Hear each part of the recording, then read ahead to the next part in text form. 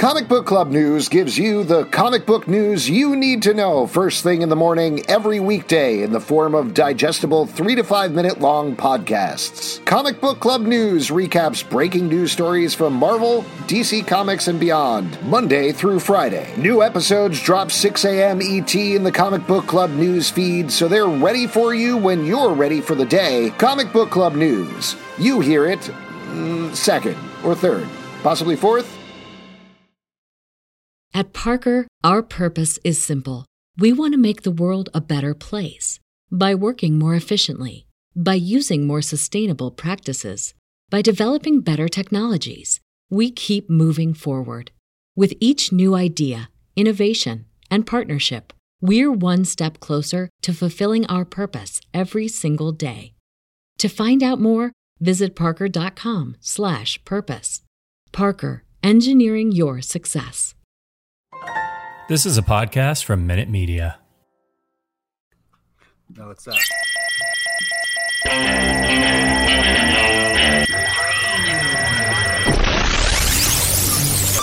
What is up, everybody? Welcome to Comic Book Club. I'm Alex. I'm Justin. I'm Pete. And we're coming to you live from a couple of places on the internet. We're live at Crowdcast. We're live at YouTube. You might be listening later at a variety of places. That is all good. We have a great show for you this evening. With some great guests. We do. But before we get into it, once a month, we pay tribute It's how I mark Thank you. time in my life. It's how I mark time in my life. To some of our lovely Patreon supporters, you can support us at patreon.com/comicbookclub. We say a thank you to them once a month. So We if you're tuning murder in, their names. It's murder a good thing. absolutely, just destroy them. But why don't we go through it, because we got a lot of them, and we really appreciate all of their support. Kicking it off with Otis Larson, Aaron C. Hollis, Aaron Howarth, Adam DeRose, Adam Horowitz, Adam Marks, Adriel Moreland, Alana Putnott, Amanda Harris, Amy Gonzalez, Andrew, Andrew Primo, Andrew Tillman, Beer Cat PhD, Benjamin Brown, Carly W., Carrie Matthews, Chelsea Mack. Chris Leatherman, Christina Jarmilo, Oh, I love every time. Chris Terlizzi, Clemens Luer, Corby Dorby Doodle, Curtis LaRock, Deman Ryan, Dan Snow, Daniel Cabral, Daniel Fuentes, Danny Heck, Debbie Gloom, Dennis Scott, Derek Mainhart, Dylan LJ, Eduardo Martinez, Emmett Quish, Aaron Dorian shouts, Jeffrey Risher, Gerard de Villiers, Isaac Carter, Jake Fry, James Connolly, James Kurtz, Jason Donahue, Jeffrey Whaley, John George shouts, Jonathan Jong, Jonathan McCool, Joshua Gibson, Joshua W. Broxson, Julian Lobato, Catherine Anderson, Casey Newhaven, Kevin Grimes, Kevin Kleinrock, Kieran Broderick, Cody Thomas, Lee Brown, Lawada Thomas, Lucas Sink, Mark Zeller, Matt Tice, Megan Thigpen, Michael Tillman, Mitchell McDonald, Nathaniel Diaz, Nelso Kelso, Nick Grayson, Off-White Savior, why? official CBC chef Brett Macris, Omnia Soul Art, Orrin Dix, Pablo Martinez. Pedro A. Rangel, Pete's Pretty Kitty, There it is. Prime time, Paulie G. Provocative Ambulance, Ooh, love it. nice, Rev Mikey, Robert Pedinato, Sarah Schottmuller, Sarah Schaefer, Scott Carpenter, Scott England, Stanley, Tamila Rush, Taylor Bryan, Terrible Jason, The Big Flood, The 12 Badge, Thomas Glenn, Victor Perez, Will Buchanan, Zika's Viral Comics, and thank you to all of you, as well Thank as you so everybody who supports us on Patreon. Even if we didn't read off your name, really, we could not keep this show and all the shows we do going without your support. Again, if you're and just as tuning... always, one of those names is fake, and if you can find it, you win a prize. Oh, no, really? Yeah, it's a secret name quiz we've been running for years. We have? Yep, I have. Oh, It's not. If you're just tuning in, paying those are money all for people a that fake support us. name? Yeah. Those are all people who support us on Patreon. We appreciate it. But let's get to it. Let's invite our guests into the stream here. They are the creators of a new book called True Cult that is coming out from IDW on August 17th. It is awesome. Ladies and gentlemen, Scott Bryan Winston and Liana Kangas, I believe, is also here as well. Scott. Awesome. Yo. Hello. You're on the stream. Hello, welcome. How are you? Good. What's happening? Oh my gosh. Hey. And there's Liana. Hello, Liana. Hi. Thank you both for coming so much. Now, normally I wouldn't do this right off. Usually we talk about what we're drinking in the audience question section after the interview. But I wanted to bring this up because, as we mentioned in the intro to the show, one of our supporters is a great guy named Brett Macris. Straight boys. He is the official CBC chef. And what he usually does is he curates a drink for us every week. We've done some stuff from like the Gotham City cookbook. We've done some things that people like to drink. And occasionally he'll create drinks. And this week he created a drink called the True Cult Sour that I wanted to pass by you guys. Nice. I'm going to see if I can bring up the recipe here so we can show it to everybody who's watching live. So there we go. This is the True Cult Sour with the little swigglies under True and Cult because there's V's under both of it. Anybody who is wondering about that. It's That's a rye horrible whiskey, typo. lemon juice, simple syrup, and I looked this up. It's orgeat in France. So you drop the ingredients in a shaker with ice, pour it into a prepared chilled highball, order with a side of fries and a double bacon cheeseburger because most of the book takes place at a fast food restaurant. I have one of them right here, and it is delicious, just That's like amazing. your incredible Cheers. comic book. Oh, nice. Thank you. Thank you so much. That is There you go. so fucking cool. So cool. So yeah, there you go, the True Cult Sour if you want to make it at home. But let's talk about the book itself, which, like I said, is also awesome and coming out on August 17th. I don't want to spoil too much of it because it's still a couple of weeks away, but it kind of missed crime, a little bit of cult, as you could probably tell from the title. It's a little bit like, in my mind, Clerks, Reality Bites kind of thing, maybe a little bit going on there. Where did it start for both of you? Where did the idea start and how did it develop? Scott and I met at a con, I think a while back when I was living in the tri-state area, and he introduced himself. Like, I was like, oh, I'm actually a fan. I have one of your books too. This is great. And we connected and ended up doing an anthology together briefly called The Good Fight. And we were kind of doing signings for, I think, that and Where We Live. And we just kept talking about wanting to work together. So I had told him one day that I really wanted to do a heist book, specifically mentioned Ocean's 11. And he was like, I have just the thing ready to go. Like, That's awesome. And the book, I mean, part of the book sort of is an Ocean's One, or I guess like a pond, a small dirty pond one, if you could. That's can you talk about? So that's the heist part. Will there be more heists, or is that? That's the heist. You know, I'm a big fan of crime fiction, and I love heist fiction, heist movies, and I had always wanted to do something with that. But I was trying to think of a heist that I felt I was smart enough to figure out how to do. But also, because they get so complicated, right? Because they've been done so many times, they have to get more and more complex. And then I started thinking about, well, maybe not smart enough for me to do, but like, what's something that like maybe a normal person could figure out? And I just thought about, what if you just robbed every store in the strip mall back to back to back? Like, I bet if you watched it long enough, you could figure out the rhythms if you found the right one. And so that's where it came from. And, you know, originally the heist was going to be a big centerpiece in the middle of the miniseries. But we ended up just putting it in the second and third page and said, fuck it, let's just get it out of the way. And then the whole book will deal with the fallout from it. So Smart. I love that move just because, and I say this in the best way, there are so many different things going on with this book, but like you're saying, you do start with this heist thing and then it pulls back in a certain way and you get this very slice of life, sitting in a burger restaurant, sitting in like a McDonald's type place. Have either of you ever worked in a restaurant like that, or have you ever worked retail? Was there anything that you were pulling on your experience there? Felt real for sure. Yeah, for sure. Yeah. I feel like we've both worked food and retail jobs, right? Oh, nice. So you really get the whole experience, if you will. Yeah, I worked in a grocery store in college, so and I had worked in fast food in high school, so I have a wide range of all that. A lot of the things that constantly are brought up throughout the miniseries are direct things from like working in fast food. They talk about the bun order a lot, like how many orders you have to of buns you order from the wholesaler. That comes up a lot as a paralyzing psychological torment to figure out. So there's a lot of things like that come up throughout that are straight from those days.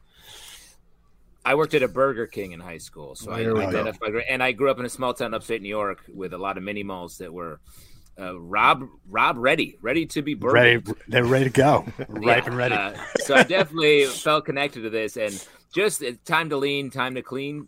My manager at Burger King literally said that, and it's infuriating how cute people that say that think it is. Right. Well, talk a little bit about condensing that concept then. Once you realized, all right, we're going to get the heist out of the way in the first couple of pages, then move on to the tension of that laying in the background. How did that change how you approach the book? Well, I think originally I was like, it'll be complex. It'll be 20 pages. It'll be a 5-issue miniseries. And the middle issue will be just the heist. It'll be like Rafifi or something. And this whole thing you build up to, and it'll be silent and it'll be great. And then we realized like, if we're going to pitch the book, we just need, we just need to have the crime in the front. We haven't, we don't have enough of a body of work behind us where we can just say, trust us, it'll be awesome. So we're like, fuck it. We'll just put it in the first couple pages and, whatever. So that's what we did. We made it into 8 panels. Or maybe it's 3 pages because there's some after he leaves the stores. There's a little bit too, but nothing changed too much except I guess thinking about it in retrospect, I think about what would have happened in the 2 issues before it got to the robbery. Like I don't know what I'm not sure what I would have done. I don't know what I was thinking. So it worked out to be the book it was supposed to be. Liana, go ahead. Sorry, I was just gonna say we have some unused ideas that we had thrown down earlier on. That was just kind of fun to draw. I would say that's the only difference is that we have backup material. Right. One of the things that I really liked about the book also, and we're talking about, it's set in this mall. A lot of the bulk of the book past the robbery is set in a booth at this burger joint.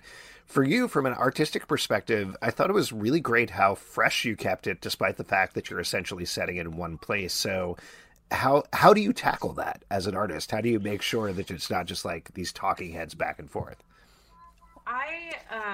A lot of people have commented on like my acting skills in my drawing, which I really appreciate because I typically use myself for reference. So I'm a great actor, apparently. But Scott, that's awesome. Congrats. Scott is great at lending a lot of direction in terms of like panel layouts and stuff like that, and we work really well together in kind of like not one-upping each other but writers rooming it sometimes. And I think a lot of like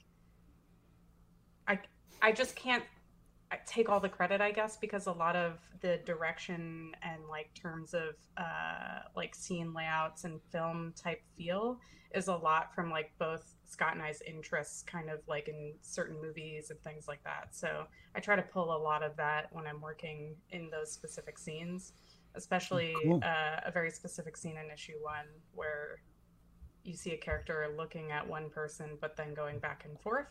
So to try and keep you interested but also have the conversation going on. Also, most artists have ADHD at this point, so I feel like just pulling. I will say, while she says she can't take the credit, the script is written because I know she's gonna knock it out of the park, right? So, we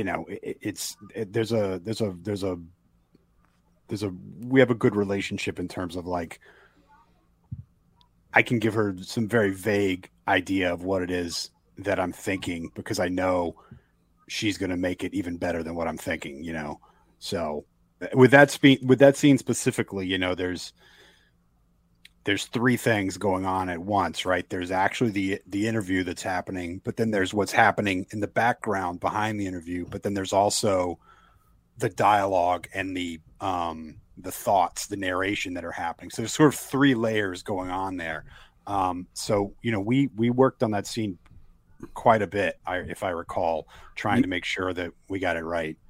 You can feel it. I mean, that tension in that booth when you see kind of like the cops pull up and he starts sweating, and it's really not only well drawn but kind of well acted, and it's just like, holy crap, it's all going down. And it's really the tension of it is palpable, which is impressive in a comic book. I was really blown away by what you guys did here. It was really awesome. Oh, thank you. Appreciate that. I feel like one of the reasons why maybe the compliment of like the characters feel really well acted is that they're really detailed and really different types of people populating the book. Are they drawn? You say you use yourself as a model. Are you pulling from people you know, or are you going to a mini mall and watching the people go by? I would say like a couple of the characters are based off of like types of people that Scott and I have met in our past times of our jobs.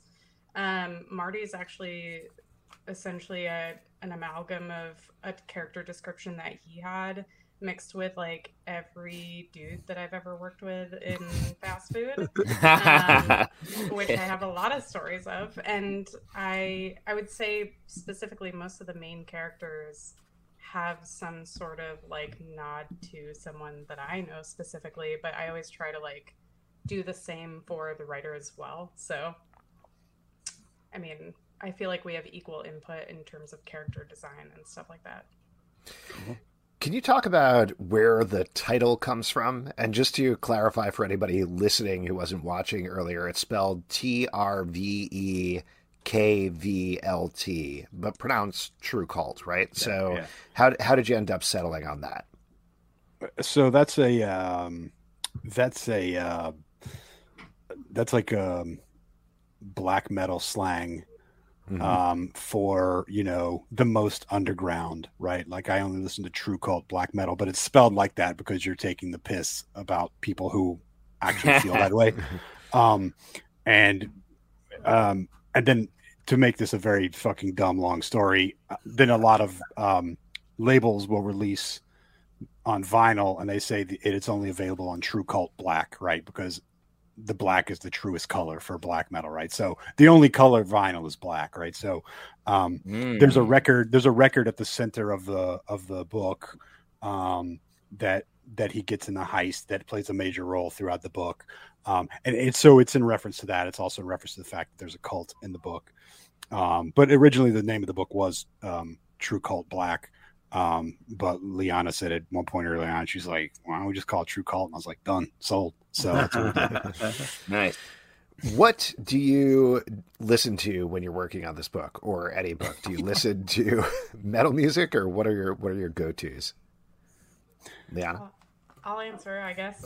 Sorry, I got really excited. I have a playlist for every character. I also have a playlist for the Kickstarter as well as, and actually that's something like I would hit up Scott and be like, okay, what would Bernice listen to? And so he'd give me his list and I'd add my list too, because I feel like we get the characters enough equally and then, throw all that. But when I was listening to, I have a range of like metal music, but I would typically listen to Bernice's like mostly hip hop R&B playlist, and then Marty's like metal / 80s hair metal / like an amalgam of all that. So awesome. That's awesome. I can't. Scott, I can't write and listen to anything that has words or lyrics in it. Yeah, that makes sense. It messes up your brain. So I listen to a lot of electronic music, noise, synth music. Just a lot of. I have a lot going on all day while I'm sitting here. So, but I can't listen to anything with lyrics while I work. So awesome.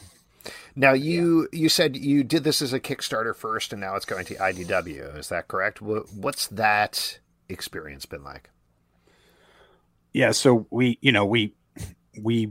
had a few publishers interested, and then COVID happened. And the publisher that was most interested was like, well, I can't really say what's going to happen now because we're canceling a lot of books and blah, blah, blah. And So we just said, you know what? We don't know what's happening. Let's just do this book. We'll do it how we want it, exactly the way we want it. We'll do a Kickstarter. And that's what we did. And then IDW actually got in touch with us the day we launched the Kickstarter. Oh, wow. And yeah, they got in touch and they're like, hey, what's up with this book? So we've been that takes some of the pressure off, I would think. Right yeah, totally. Yeah, we had a few other publishers get in touch too, which always is a good feeling, right? You're like, oh, okay, all right, but yeah, they were interested from the beginning. And then Mark Doyle, who is executive editor of Black Label and Vertigo over at DC, he took over started IDW Originals over at IDW, and he called me and said, what do you got? He's like, what's going on with True Cult? Because I had talked to him about it previous. And I said, well, actually, IDW's already been asking about it. He's like, let's talk about it. So we really got kind of moving then. And we had signed a contract with them before we finished the last issue, but we told them before, like, we're going to finish it our way before we do anything with IDW. So that's what we did. Oh, and I was going to say, the first issue has so many sort of twists and turns. I would not have predicted we end where we begin without spoiling anything. Is that what we can look forward to going forward for the rest of the series? And is there a larger world beyond what you have for this series? Absolutely. We have a lot of special content specifically for IDW. So, like, even though the backers for True Cult on Kickstarter got to see what they think is the whole story, we actually have a whole bunch of additional pages and stuff for the print edition with IDW. And we thought that was a really cool way to like offer that versus and Scott has an entire universe blocked out for this book, I feel like, but every issue is, I think, packs a major slap at the end, so Packs there's a lot of weird stuff that happens. We just kept filling it up. We just kept saying, like, let's just make every page fucking fun to read and weird and make the issues worth rereading multiple times to go back and really try to find the hidden things, because there's all sorts of stuff in all the panels hidden around, just little things to find, because Liana has such an attention to detail too, and we just everything is just, we want to like pack it in, we want to make it worth the reader's time. And actually the Kickstarter was 4 issues, but the IDW series is 5 issues. We're adding 10 pages to stretch it out to 10 issues. And when I say stretch it out, that sounds like we're just putting some filler in. We're not, because the thing is, we actually had some stuff we wanted to put in the first time around, but we never got around to it, and then we were like, when we had the opportunity to, they talked to us about sort of reformatting it and making it a little longer. We were able to, add some scenes that we didn't have before. And there were 1 or 2 places where, like, of course, after we finish it, I'm realizing, man, that fucking sucks.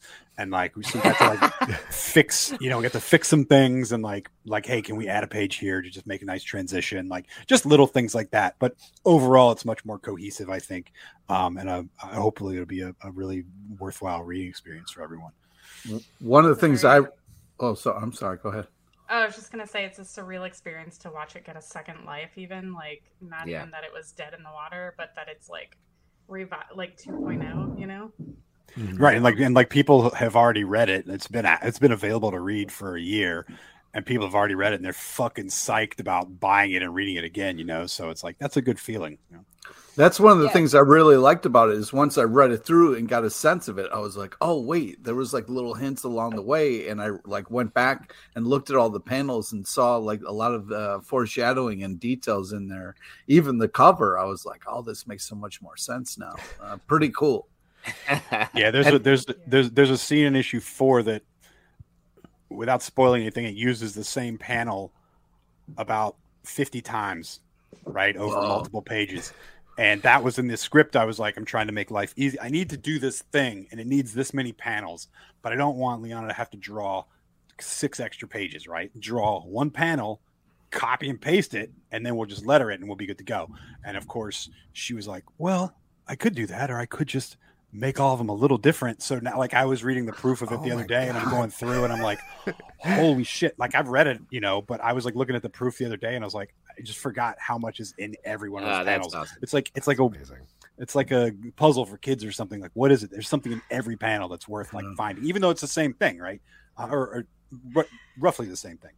I love that you're still surprised by your book. You're reading, you're like, whoa, dude! I saw something in the book the other day that I had never seen, and I texted. I was like, "How the fuck did I miss this?" Right? I like to put inside jokes and memes. Something that a couple of my Patreon and followers who have been collecting my work for a while have noticed and pointed out. They're like, "Hey, that looks like a meme that I know," and I'm like, sometimes there's just. I gotta make it interesting for you to read 5 years from now. Yeah. So there's so much cool stuff she adds too. Like there's like little places where there's little bits of dialogue that are just drawn next to the character's face, right, or their mouth, right. It's like I wasn't in the script; she just drew it on there, and it's like it's fucking perfect. It's great. It's like awesome. So much. There's just all these little stuff everywhere. That's true cult shit, right? Am I saying that right? Am I using that? Absolutely. That's very cool, Justin. That's real cool. The thing about spelling it like that, though, is that sometimes when we're doing a lot of like interviews or whatever, we're typing a lot, or we're using it in a lot of emails. Then I find myself replacing U's with V's. I'm like, what the fuck are you doing, right? Like I get this habit. Like, man, he really slipped off the edge after that comic book came out. So I just wanted to touch on one more. I think it's so great that you have all 5 issues done at this point, right? So it isn't like anybody who hasn't gone to the Kickstarter, if they're picking it up for the first time, they're going to get it on a monthly basis. It's not like, oop, you're going to hit issue 3 and then there's going to be a delay there. So it's done. Great. It's a handful of new pages. They're all drawn. We just need to finish coloring them and lettering them and proofing them and throwing them in a PDF, see how it looks. It's essentially done. We essentially gave IDW a completed book. So that was a good feeling. Like it was very little pressure, right? It was just like, hey, now the only challenge is to just use the extra pages that they're giving us to really like take it over the top, They've been so supportive in terms of letting us do extra content. Like I'm even doing like a second round of covers for like special edition stuff, and Sorry there's to keep interrupting. No, dude, please. Yeah. So there's it's comics in 2022, so there's a bunch of variant covers. But the cool thing about it is we just got our friends to do them, so it's fucking great. They're all these great, variant covers. But so there's a main cover, but then there's also an exclusive cover you can only get ordering through IDW online, and Liana drew all those, and they connect. So it's one image that connects and tells a story across the image. So Liana, I'm getting the impression that you do extra credit at every turn. Is that kind of how you approach things? You don't get straight plus A's for nothing. Now, since you did complete this a while ago, I imagine that you have other projects in the works or other things that you're working on. What else can we expect from either of you, either together or separately? Liana, do you want to go first? My new book is not announced yet, but it's a huge one. It's pretty big for me. And Scott and I still have something in the works yet again, which is amazing and awesome.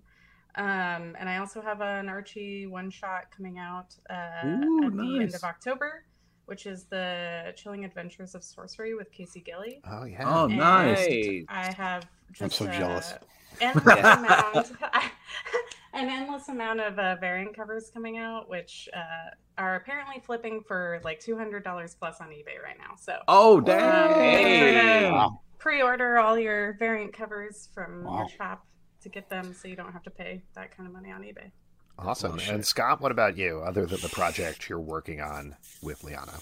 Yeah, so we're wrapping this up, and we haven't. Yeah, like she said, we have another thing we're ramping up on. I've got quite a bit of that written. I can't say anything else, but I actually signed the contract today for another creator-owned book, which I'm very excited about. Hey, today! Yeah, congrats. It's fucking today, man. So cheers! And God, what else is coming out? I'm doing some more Savage Tales for Dynamite. Ooh, I just did it. I did that for them. It came out earlier this month or last month. I'm doing another one of those. I got a bunch of unannounced stuff that I can't say anything about. And then the only other big thing that I can talk about is the adapting a Neil Gaiman novel into a graphic novel for HarperCollins. But that's essentially done now. It's just waiting for the art. So, that's going to be years till it's done. What's the novel? Interworld. He co-wrote it with Michael Reeves from 07, maybe 2007. We're making it into a graphic novel. So I've turned that in now. I just get to sit back and watch the art come in. So awesome. Nice. Yeah. That's so cool. Folks, this book is so great. Thank you so much for talking about it. I'm looking forward to reading the rest of the issues. And thanks for coming out tonight. Thanks for chatting. Yeah, thank you. Appreciate it. Thank you so much for having us on. Yeah, for sure. All right. Congrats. There we go. Hold on. Oh, there we go. Okay. Once again, the book is called True Cult. It's from IDW. It's out August 17th. Banger. It is a banger from Scott Bryan Wilson and Liana Kangas. And now we're going to move to our next section. Hey, Brent, have you ever seen Babylon 5 before? Babylon 5? I mean, that show from the 90s? Yep. No. You want to watch it for the first time? Let's do it. Babylon 5 for the first time. Not a Star Trek podcast. We are two veteran Star Trek podcasters watching Babylon 5 for the first time. We're searching for Star Trek-like messages in the series and deciding if we should have watched it sooner. You can find us on Good Pods, YouTube, and anywhere you get your podcasts. Babylon 5 for the first time, not a Star Trek podcast. Which is my favorite section because you all make it up. It's your audience questions. And for audience questions, all you got to do is drop a question and ask a question, or over in the comments on YouTube. I'll keep an eye on those. But other than the artisanal True Cult cocktail, what are you all drinking tonight? Pete, what's going on? I'm I'm polishing off this vodka in the can here that my brother's got in the old mini fridge behind me here. You've been really banging through those. Oh man, they're free, which is very helpful. Does he know that you're stealing from him? Be cool, man. All right, Wow. He's a listener to the podcast. I semi-watch his kids, so I kind of earn him a little bit. Semi-watch? That's bad too. You gotta 100% watch him. Yeah. What about you, Justin? What are you drinking? I just polished off a little bit of Lambrusco red that I like. Ooh, that so lightly fancy. sparkling red, not sweet. And then I'm getting into one of my favorite beers, the Grippa Grapefruit IPA from Cisco Brewery in Nantucket. Cracking it. Excellent. Oh, nice. Well, why don't we get to some questions here? I wanted to ask you guys. We got a question from Pete LePage. How excited are you guys for the new season of Lock and Key? I'm fucking pumped, man. I love that show. It's bittersweet that it's coming back for only one more season that we're about to sink our teeth into this very night. What? But we're already doing a show tonight. Yeah, but we are going to be putting up new episodes of Lock and Key Unlocked every single day, starting tonight at 3 a.m. First episode is going to be up then. And then for the next set my alarm for 2:58. Going to get up, watch, record, put it out. But we are going to have 8 episodes that are going to roll out. They're going to be in the Lock and Key Unlocked feed. So if you haven't subscribed to that, do subscribe. And I know some people will probably want to binge everything on the first day, but we like putting out things one a day. Let it space out a little bit. So there you go. The race, we're a couple of tortoises running the race. We're not rabbits. Yeah. Why don't we got a question here on YouTube from somebody who watches Riverdale After Dark. This is Keely McLeod, says, excited for season 7 of Riverdale? The only answer, talk about series coming to an end. Riverdale, if you're not watching, we talk about Riverdale a lot. One of our favorite shows. It's insane in a way that no other show is. And to the idea that they're sitting down in the writer's room to be like, all right, who's got the last idea they have for Riverdale is wild. They're going to do everything and going to end in a place that I'm sure is going to be totally unpredictable. It is very funny to me that people are like, are they? So for those who haven't been paying attention, the short version is The cliffhanger at the end of season 6 is they're now in 1955. They're back in high school. The only person that remembers that they were adults at one point is Jughead. And we should say also, just so you know, like they were in high school for some of the show, then it time jumped forward and they were adults who were like divorced and shit. And now they're moving back to high school in the 50s after light spoiler, a meteor almost destroyed just the town of Riverdale. Right. So it is very funny to me that a lot of the discussion right now, given that there's probably going to be 22 episodes, or honestly, if there was even 13 episodes or 10 episodes, they're like, they're going to be in high school in the 1950s the entire season? No, they're going to put everything on the table. They're going to do whatever. They'll have cell phones. Yeah. They do whatever they want. Do you really think it's going to be like Grease the entire time? It's not. It's going to go crazy. Yeah. People are going to get murdered and explode, and there's going to be like gnomes that dig their way out of the ground. So Grease. Whatever. Yeah, they should do Grease. They might do Grease the musical for the musical. I'll tell you what. Somebody asked me that on Tumblr. They were like, because people have been asking. Tumblr.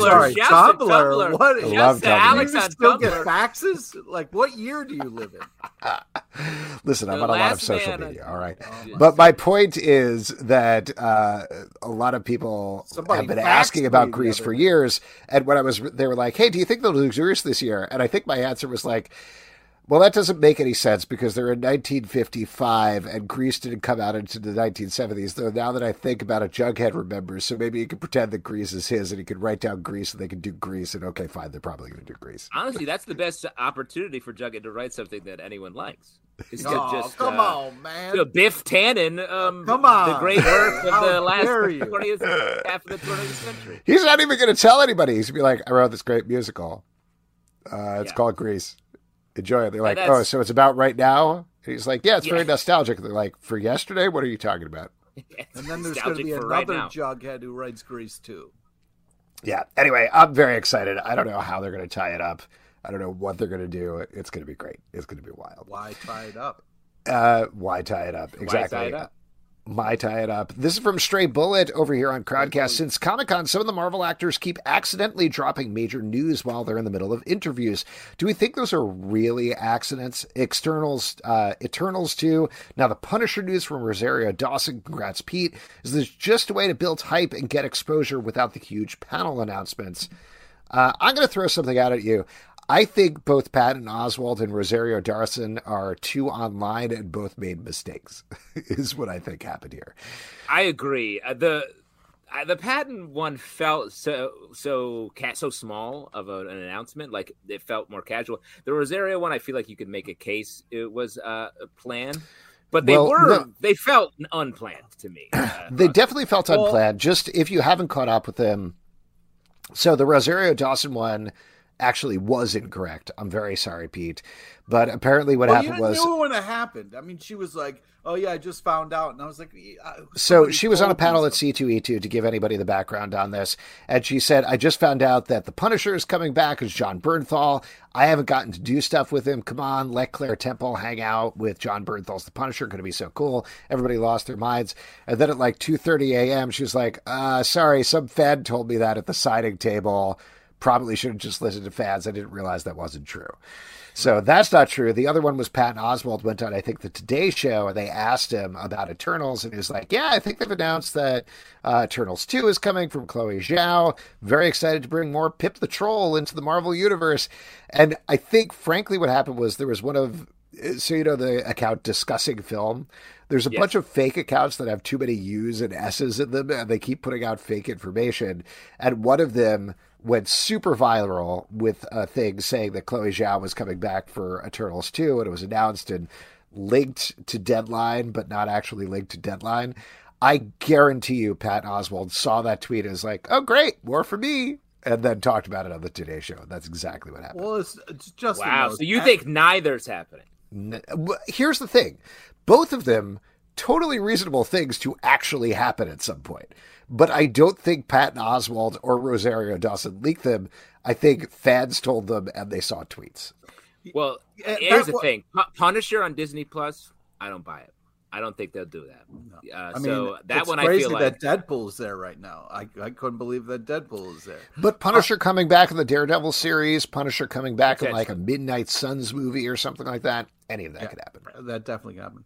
But as Justin knows, actors are out of their fucking gourds. You know what I mean? Like they don't fucking write this stuff. They just read it out loud. So like they'll fucking say anything to me. Yeah. My eyes are crossed right now, aren't they? Yep. This isn't exactly a question, and I don't want to blow up Pete's trivia later, but just in case not, we got a rip Olivia Newton-John from Easy Reader. I guess that came out of the discussion about Grease. Pete, were you going to bring that up? Was that your secret celebrity later on? Yeah. Spoilers. Jesus. Oh, boy. Okay, so we'll pay tribute to her later with trivia. Right. R.I.P. The ultimate tribute to any performer is to be featured in Pete's trivia. Yes. Someday, I and Alex hope to be featured in one of the last versions of Pete's trivia. Oh man, but it's suitable. There's been a lot of talk today. We've talked a lot about what we're going to do when we die to each other. That's true. This very That's day. true. I don't. Maybe I'm feeling morbid, but I would like Pete to do trivia, a secret Justin quiz at my funeral. Really bother everyone like that. This one over here is from Kevin. What are some of your... I don't know where this is coming from, but I'm curious to get Kevin to clarify the comments over here. But what are some of your favorite comic stories told out of chronological order? What? I guess that would mean... possible? Well, I think a lot of stories, like where you see like the present thing and it's like surprising. And then you jump back in time to find out how you got there. That's what you're saying. Okay. Right, or jumping all over in time. Like, wasn't Spawn doing that? Wasn't that the whole deal with the clock? He was jumping all over the place, or was it chronological? Yeah, what was the deal with that clock? I'll throw out, maybe this is what it's actually inspired by, but recently we've talked about every issue of Batman Killing Time. Just the one I was going to say. That? Take it away, Justin. No, you got it. You beat me to it. You won the prize. Tough talking. So this was, without spoiling it, it was a story of Riddler and Catwoman going on a heist for something. They take something for Batman. He's after them. A bunch of other people are after them. And the whole thing is told completely out of chronological order, jumping all over the place, back in time, forward in time. Very cool. Yeah, I mean, for a while that got annoying when they would kind of start with the action and then go back and tell you the story and then you lead it right up to the action again. But as Kevin is talking about in the chat there, Pulp Fiction did it really well. And sometimes those stories were super interesting and well done, but other times it got a little kind of tired. So it really depends on whose hands it's in. But yeah, like a lot of things, you want to have it in good hands. The one that came up for me, a thing that ran through the Marvel annuals back in the 90s, the Korvac Quest, I think it was called. Wow. Fantastic Four and Silver Surfer jumped through a bunch of different times. Reed Richards spins a blast from the Ultimate Nullifier through different time periods to win. That was very cool. But I feel like so many comics it's about time travel right now. It's such a thing.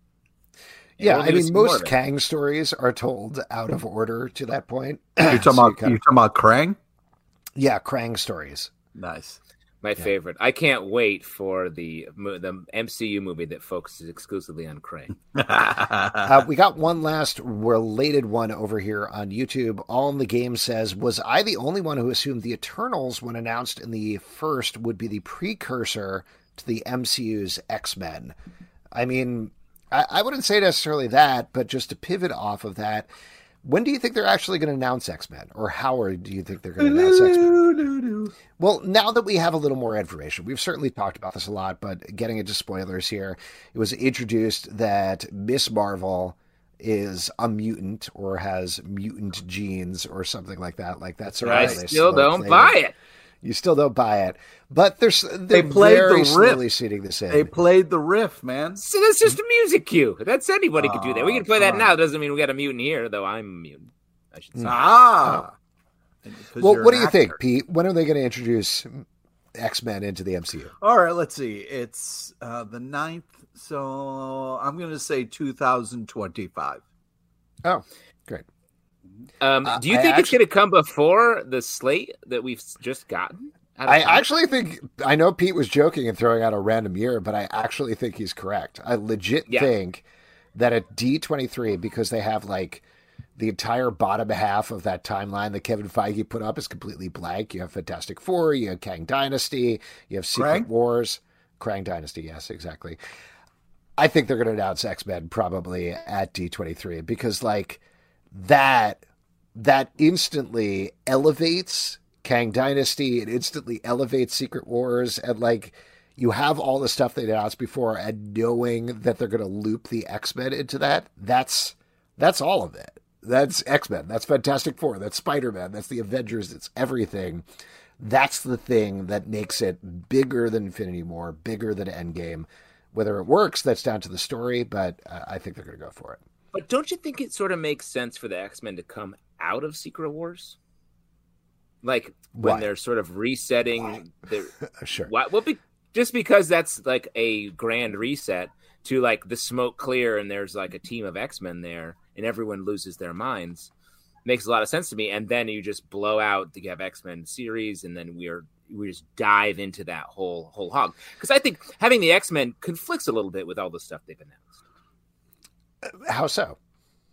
Because there's a lot going on right now to throw the X-Men in there, it's like that's the kind of chaos level that I think is what got Star Wars in trouble.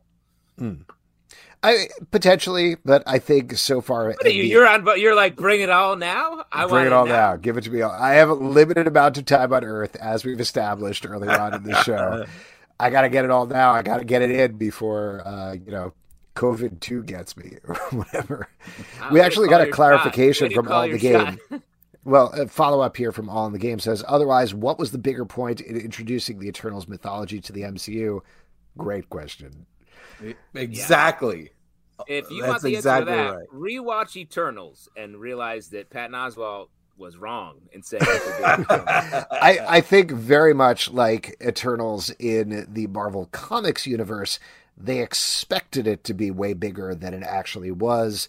And I think they'll barrel on anyway. They'll bring these characters back, and I trust they'll figure out a way to like pick the best stuff and bring it forward. But as for an Eternals 2 or anything like that, I guess we'll see. But my suspicion was that was supposed to be the big hook, and when it kind of fizzled in the movie theaters, that didn't become the big thing that they were going to go forward with. Yeah. There you go. That is it for your audience questions. And now it is time for trivia. And for that, we're going to turn over to Pete LePage. All right. Do we got somebody, or are we we're looking for anybody who wants to do trivia? Looking for that first hand up. The way we do it, Pete, is with the first hand up. Yes, anybody say first hand up or me in the comments or anything like that. If you're over on YouTube, it's going to be a little bit of a delay. But volunteer or here in Crowdcast, just somebody say me, and you're going to get $25. Me, and just a moment of quiet observance of Olivia Newton-John's death. So that's a benefit. Wait to both, for it, dude. Stop and an advanced COVID too. You're going to get some COVID too as well. Yeah. Ooh, Easy Reader over on YouTube gives a hand up. Right. Easy Reader, since there's going to be a little bit of a delay, I'm going to feed you the answers over here.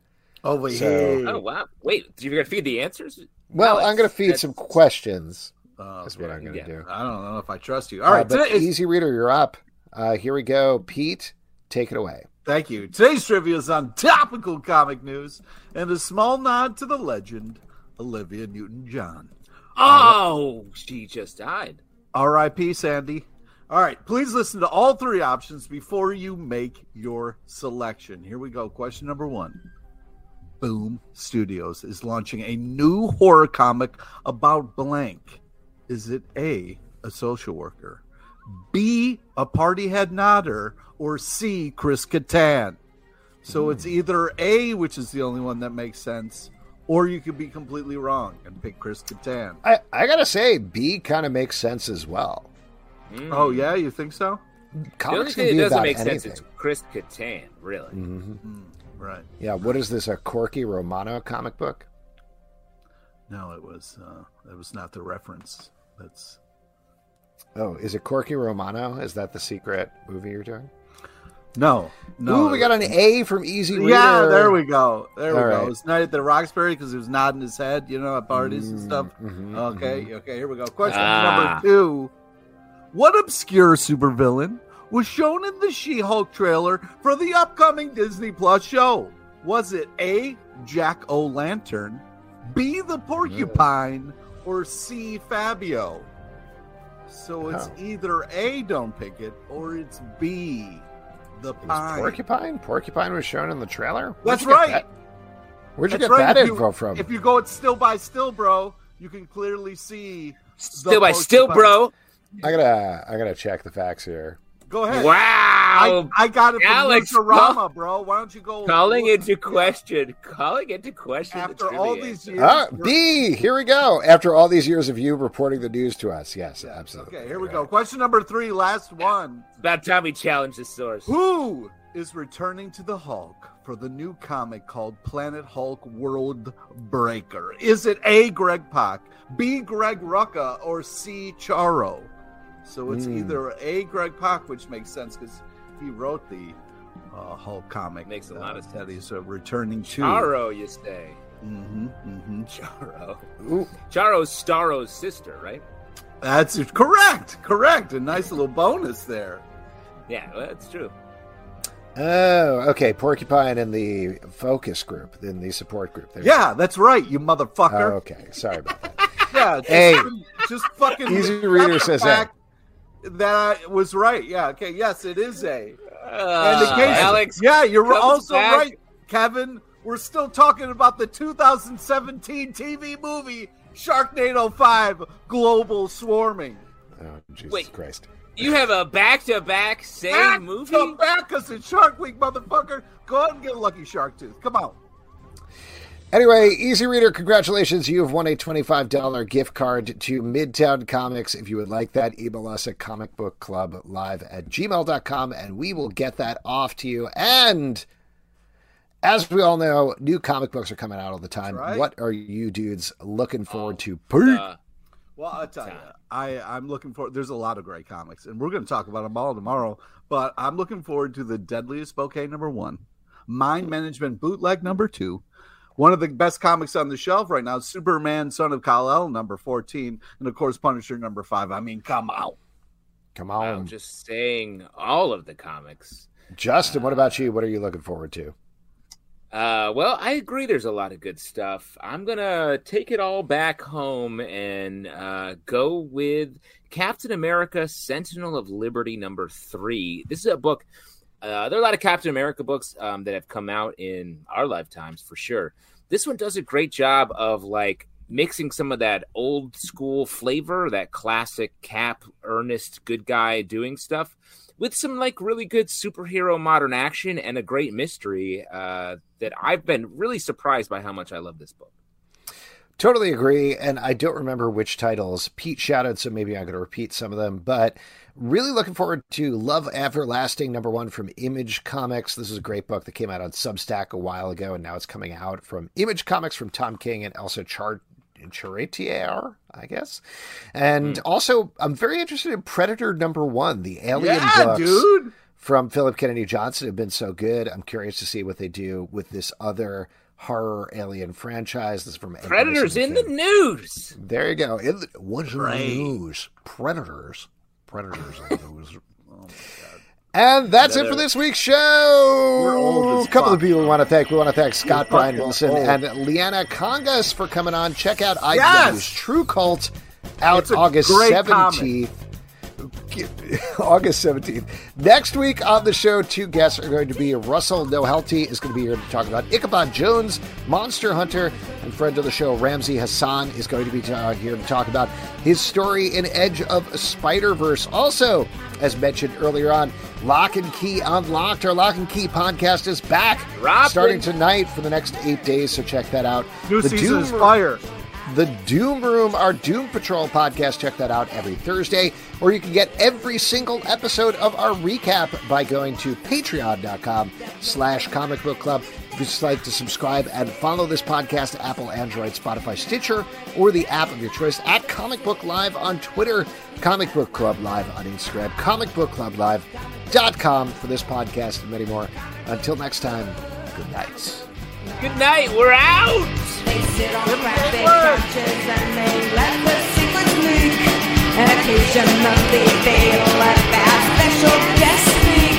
So grab your inhaler, don't be late for it, 'cause their girlfriends can barely tolerate it. Coming back live, coming back